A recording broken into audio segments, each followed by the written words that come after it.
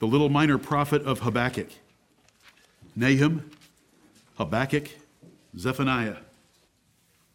I hope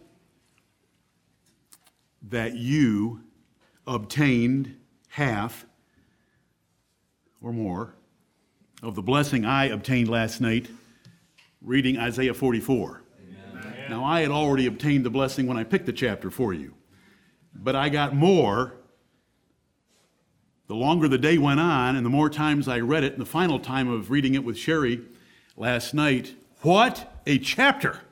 Amen. Isaiah 44, the first 8 verses are God's promises of mercy to those Jews that were in Babylon, that he was going to recover them, forgive them, and pour out water upon their ground. And it was going to be like willow trees springing up beside a river. Ever seen a willow tree that's got a hold of your sewer line? Very prosperous. And so the Lord was going to bless Israel mightily. He was going to pour water upon the dry ground. He's going to pour his Spirit upon those people by forgiving them. And his promises were delightful in those first 8 verses of Isaiah 44. Then, verses 9 through 20, he mocked all the idolaters that were worshiping idols that they had made by their hands from wood and covered with a little bit of silver or gold, and bowed down to them and asked them to teach them. He mocked them. Then, in the final verses, he mocked the diviners and the soothsayers and the Chaldeans and all the wisdom of the Jews that thought they were safe in Babylon, or that Babylon could never be overthrown, that she would sit like a city, a queen forever. And he then mentions the name of the shepherd that he would bring to deliver them out of Babylon. His name was Cyrus, 150 years before he was born, and how he would do it. And I rejoiced in all that. Amen.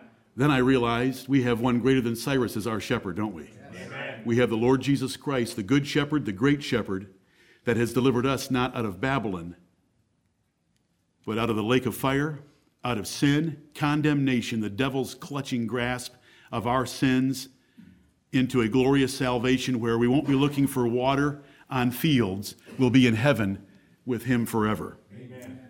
It's a great chapter. Now let me give you a 3-verse summary of it. Habakkuk chapter 2, the last 3 verses. Habakkuk chapter 2, verse 18.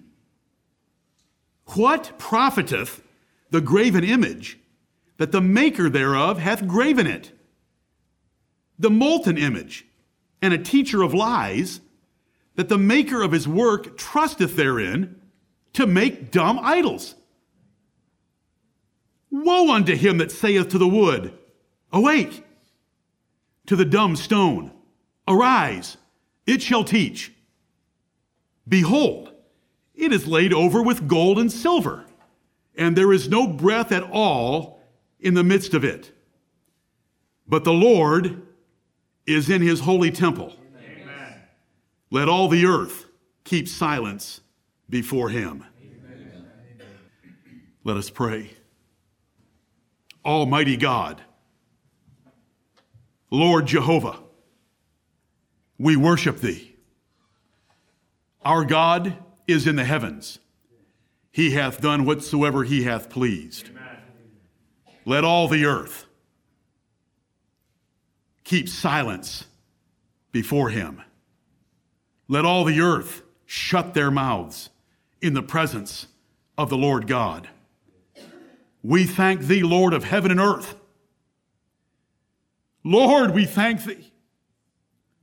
The gift of life is no gift at all. It is a curse unless you reveal yourself to us, unless you show us the truth, that we might live and think and speak rightly about thee, that we might know our origin, that we might know the name of the Creator God of the universe, that we might know our future, and that we might know how we ought to live in between the two. Lord, we thank thee for revealing thyself to us.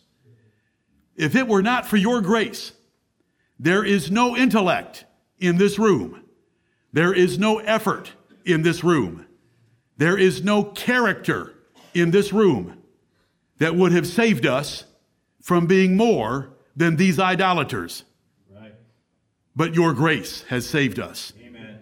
And we thank God through Jesus Christ our Lord. Heavenly Father, enter into worship with us now. Send thy Holy Spirit to stir us up in our inner man. Open our hearts, open our minds, our eyes, and our ears. Open our lips that we might praise thee as we should. We're thankful for this privilege to be in your house. We want to keep silence before you in the form of reverent worship, yet we want to make a loud and a joyful and a skillful noise in singing praises to your name. Amen.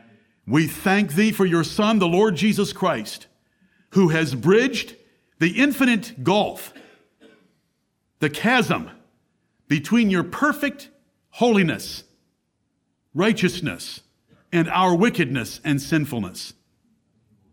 Thank you for sending him. O Lord, be with us now. Forgive us our sins. Cleanse us from all unrighteousness. Be with all your churches of saints in every place that seek to follow thee in sincerity and in truth. Bless that church over there in Penang, Malaysia, that right now is finishing up their fatted calf celebration for the baptism of Su Lien Woon. Bless that church. Amen. Multiply it. Fill them with thy presence. Amen. And Heavenly Father, be with us as well. We ask in Jesus' name, confessing our sins. Amen. Amen.